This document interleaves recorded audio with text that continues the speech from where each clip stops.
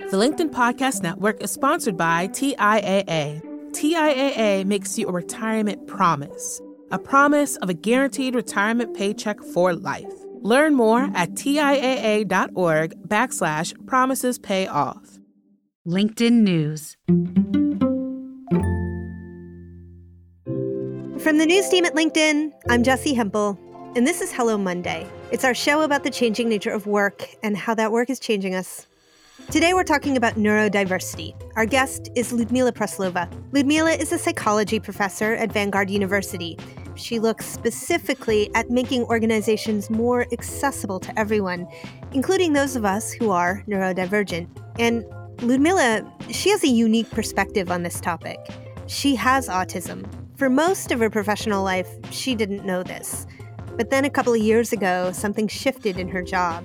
She had to drive more and attend more social functions. I've been doing this job for 25 years, and all of a sudden I can't do it. Ludmila had always been uncomfortable with things that didn't seem to bother a lot of her peers. Loud music, long drives, and certain social gatherings. It was confusing and frustrating, and now she wanted answers. I was trying to figure out what's going on. Why can't I force myself to do those things and just be better at those things? Ludmila began to research and reach out for help. And in 2020, she was officially diagnosed with autism. Her lifelong fight for diversity and inclusion became personal. Her diagnosis showed her just how alienating organizations and workplaces can be for the neurodivergent. Today, we're going to talk about all of it. Here's Ludmila. The idea of neurodiversity is that different ways of thinking and different ways of knowing are inherently a part of human diversity, just like within biodiversity, there are different forms of plant life, different forms of animals, and they all play an important role. So it's a perspective on how people who function slightly differently. But that's a classic definition. Differences in thinking and cognition that are part of human diversity. So neurodiversity is a way of pulling back from simply looking through the narrow lens of how is the experience of those with autism different from what we might consider a quote-unquote typical experience, and saying instead, can we recognize that there are many, many experiences in the world, and a neurodiverse experience, it began with the autistic experience, but then expanded to include also the experience of people with ADHD and people who have Tourette's, and now has expanded even further. Yes. So it's not a codified movement. It's kind of an evolving way of thinking, which is why there are some people who might use a slightly different criteria for what's included within neurodiversity. So if you wouldn't mind, I think it would be really instructive for our listeners to hear a little bit about your own experience. So you were diagnosed with autism in 2019, right? I self-diagnosed in 2019 and I was officially diagnosed in 2020. Walk us back a little bit and explain to us how you got there. Well, the way many people do, because there is a very significant number of people who grew up before autism was a popular diagnosis. So basically anyone who is not a millennial or not a Z. And even many millennials and even some Zs also experience difficulty with diagnosis in childhood. That specifically is applicable to women and girls. There are many women and girls who are missed by the system, a little bit fewer now because there is a growing awareness of autism in girls and the different presentation. But for a very long time, women specifically fell through the cracks. I want to pause there a second. I want to pause there because I think we cannot accentuate that point enough.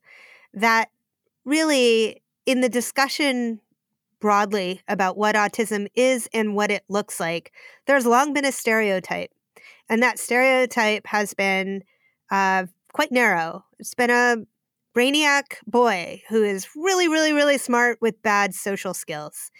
And it's my assumption that actually that's just a very narrow slice of what it means to live and be on the autism spectrum. And yet, that's the one that we see the most.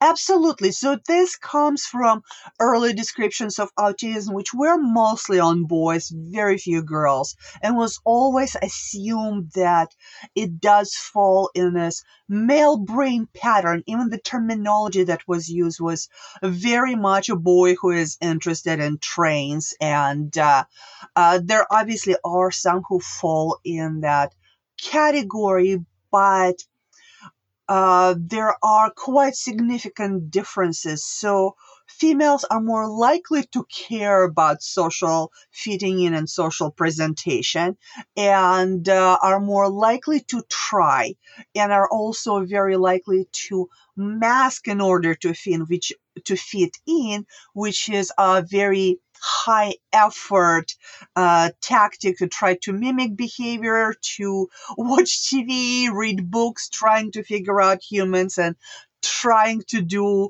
our best. So that is one reason that many women were missed, and some of the men with slightly different presentation than what was expected. But it can lead to significant burnout and other kinds of issues. Well, I have to say, it sounds so both exhausting and traumatic to put so much energy into training yourself to mask who you are and try to come across as someone who you're not. And many people don't realize we're doing this because obviously it starts very early, and society kind of punishes you for being yourself or for being a nerd or for reading too much. So you try to, okay, so I'm going to force myself to learn about those lighter topics that people wanted to talk about, or I'm going to force myself to smile, or harder things. I'm going to drag myself to this party, and I'm going to pretend to enjoy music, and then I will just go and cry because I'm completely sensory overwhelmed and my head is exploding because everything is way too loud. So there's a variety of things people would try to do, because it's not like autistic people don't have desire to be with other people. It's just we have a different processing system, and we intuitively would want to socialize in a different way. Well, I would love to hear, if you're willing to share it, a little bit about what your experience as a child and young adult was before you had this diagnosis. You know, what did you understand about yourself? In my case, I think it's very hard to disentangle my experience with neurodivergent mind and other kinds of experiences, because I was also very poor, and that I think was more of a factor than cognitive differences. So when you live in a tiny apartment with 4 people where the noise from neighbors never stops, and you have very high sensory sensitivity, that really kind of colored my early experiences more than anything else, because otherwise I think I would have been a very happy person reading books and just enjoying the depth of the world, because I always enjoyed studying. So I do kind of fit the autistic nerdy person consuming 20 books a week stereotype. So in many ways, I was years and years and years ahead, because I was reading college textbooks when I was in 2nd grade. Wow. But I had an issue with math teacher when I was in 4th grade, because she told me I was ugly, and I told her she shouldn't be a teacher. So I got kicked out of math class. So I was not ahead in that area, contrary to stereotypes. I still think I was right. I still think she shouldn't have been a teacher when she says stuff like that. I love that, like the way that both underscores what I believe to be true stereotypically about people with autism, even though it's not necessarily always true, which is a certain brilliance. And yet, like, flies in the face of stereotypes, which is that it wasn't at all about math. Right. And again, not everyone is brilliant. It's not true about every individual. So we can be very good at some things and not so good at other things. We're going to take a quick break. When we come back, Ludmila will share the story of her own autism diagnosis.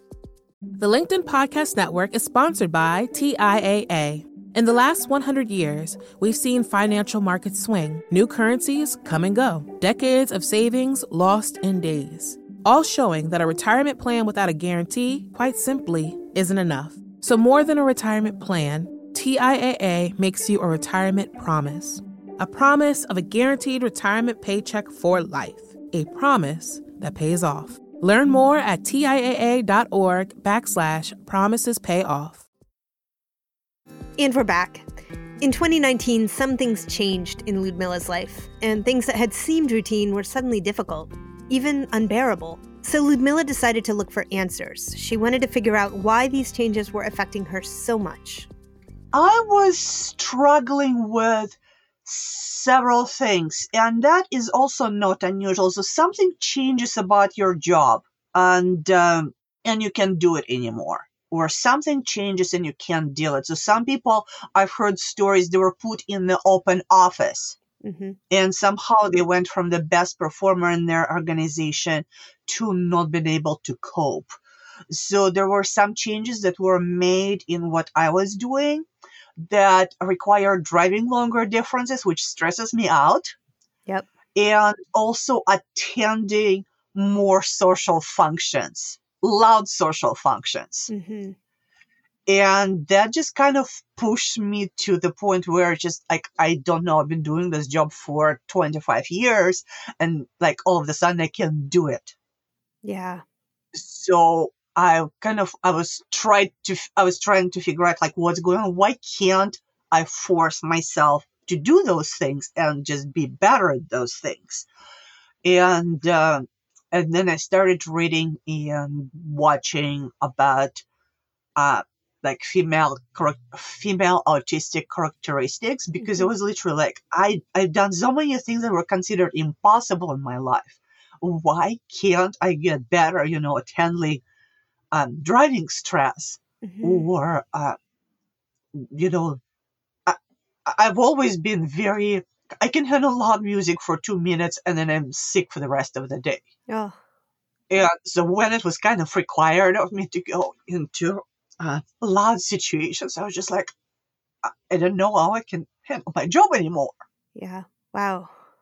So then I kind of tried to figure out what's going on, and then I was like, oh my gosh. Well, another thing that happened, it was the end of 2019, and Greta Thunberg became a Person of the Year. And I was like, oh my gosh, it's just like I was at that age. That was a big part of it. So what changed when you got your formal diagnosis for you? It was very liberating, and I think you will hear it from many other people, because like you spend your entire life beating yourself up for your character flaws. Yeah. So like you're lazy, that's why you can't do it. And which is really funny, because I know I'm not lazy, and I still hear the voice like you're lazy because there's just certain things that don't come to you naturally, and people just assume those things are so easy that you must be not trying. Right. And you actually are trying, and then people look at everything else that is so hard for them, and it's nothing to you, and they think you must be faking your issues with those easier things, because everyone can do it. How come you're doing all those things nobody else can do and can't do basic stuff? So just kind of reframing that and saying that, no, it's not a character flaw, and it's a difference. It's incredibly liberating.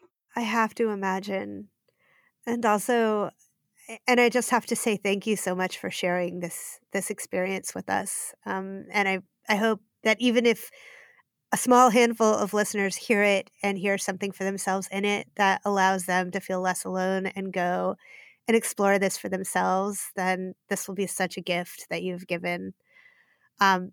Ludmila, it also just brings us back to the very beginning of our conversation when you were talking about how there's inherent trauma in hiding yourself. I don't think you used the word trauma. I think I don't mean to put it there. I'll edit it out if it's not a word that resonates. But there's so much pain in hiding yourself that you then have to spend so much time undoing. So I would imagine even with the diagnosis, even when you can name it, you still hear that little voice inside your head that's been talking to you since you were old enough to hear it. And even if you're better now at recognizing it and saying, no, that's not true about me, it still haunts you a little bit, you know? Well, absolutely. And again, yes, sometimes people use the word trauma lightly.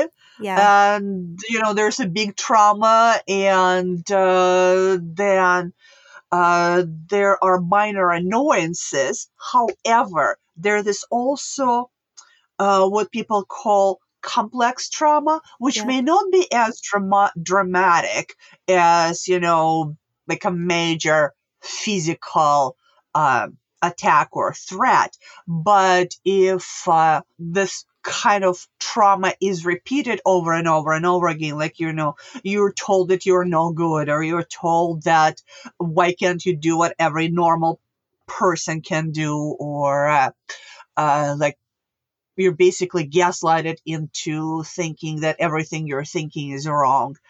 That kind of adds up, and even though it's not formally recognized, but there's more and more literature on complex PTSD, which Mm-hmm. is something that comes from maybe less than one-time exposure to a horrendous event, but multiple over time, over years, over decades, exposure to, let's say, psychological abuse, not being heard, being constantly misinterpreted. So that is definitely something that a lot of people who are autistic and were not diagnosed or were diagnosed late also identify with. Yeah. And that was probably another huge thing when I realized those particular patterns.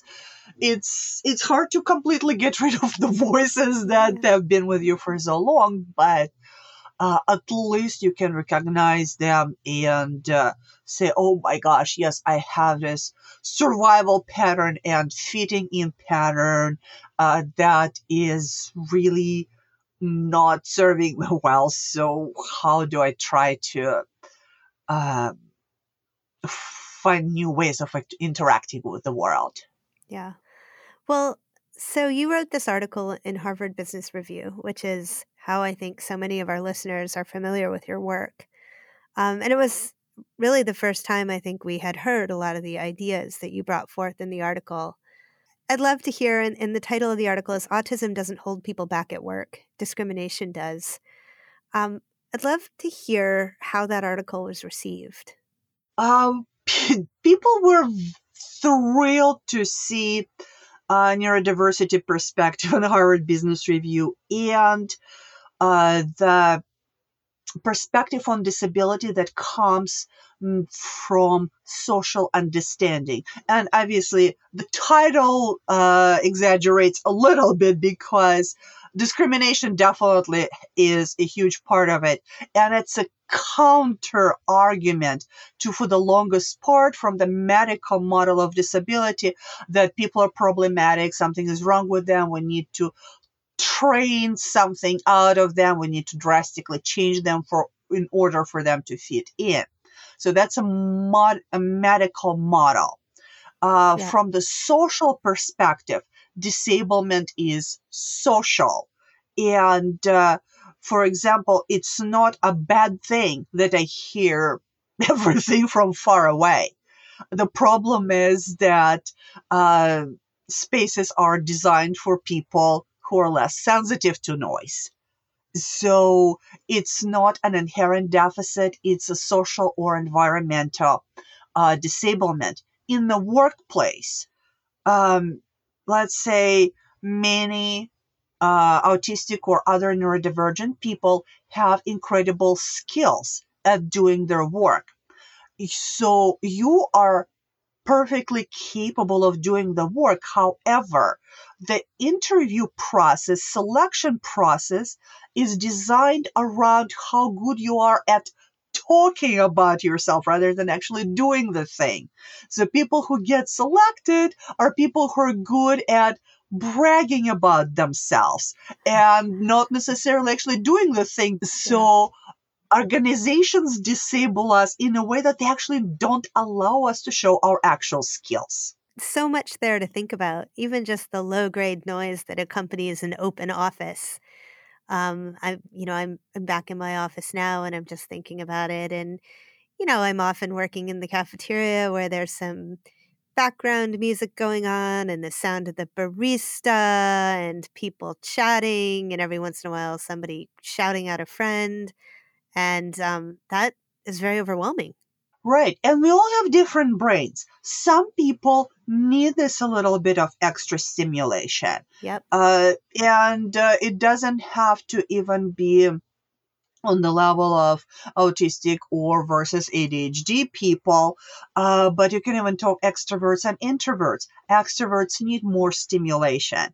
Environment that's designed for an extrovert is actually overstimulating and harmful to performance of introverts. So then whichever group is in power creates environment that works for them, and everyone has to deal with it. So organizations really just need to stop thinking, okay, well, I am in power and everyone is going to live according to what I think is right. And to really to allow all kinds of people to work to the best of their ability, we need to start thinking, how do we allow people to work to the best of their ability? And with technology and with how most of our jobs are today, this is absolutely possible to give people much more tailored experience, which is what I'm talking about. Some of my more recent writing,